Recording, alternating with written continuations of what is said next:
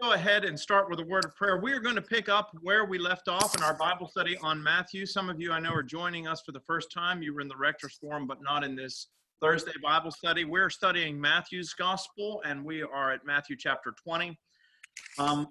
If we had remained on track, we would have been able to be right in line with Lent and Holy Week. So we're actually going to be taking a look today at Jesus' final journey to Jerusalem, and if time allows, the triumphal entry, that is to say, the first Palm Sunday. So because the coronavirus rudely interrupted us, we're a little bit behind. We've already celebrated some of these events, Palm Sunday, the events of Holy Week, Good Friday, and Easter.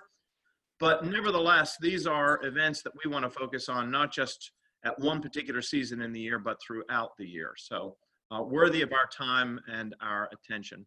So at this point, I'm going to go ahead and have Rachel mute everybody. And then we're going to go ahead and start with a word of prayer. This is a prayer from an old English prayer book, and it's for all in necessity, and it seems to be an appropriate one given the situation in the world today. So the Lord be with you. Let us pray.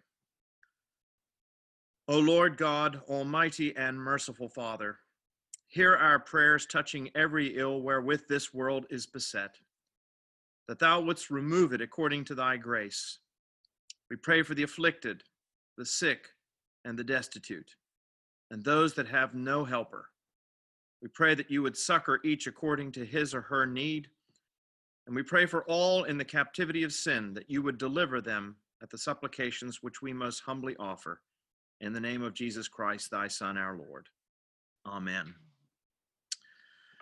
All right, can you all see the screen? Can you give me a thumbs up or give Rachel a thumbs up if you can see the slides? We're going to try to do the slide sharing. We'll see how successful we are in that.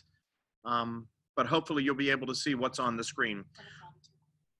And we're in Matthew chapter 20. We're going to start at verse 17. So if you have your Bibles, let's go ahead and open them up and let's take a look at what we've got.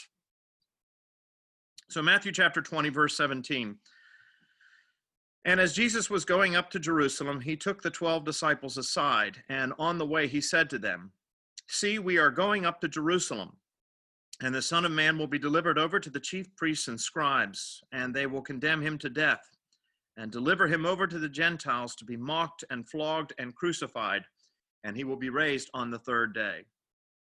Then the mother of the sons of Zebedee came up to him with her sons, and kneeling before him, she asked him for something. And he said to her, "What do you want?" And she said to him, "Say that these two sons of mine are to sit, one at your right hand and one at your left, in your kingdom."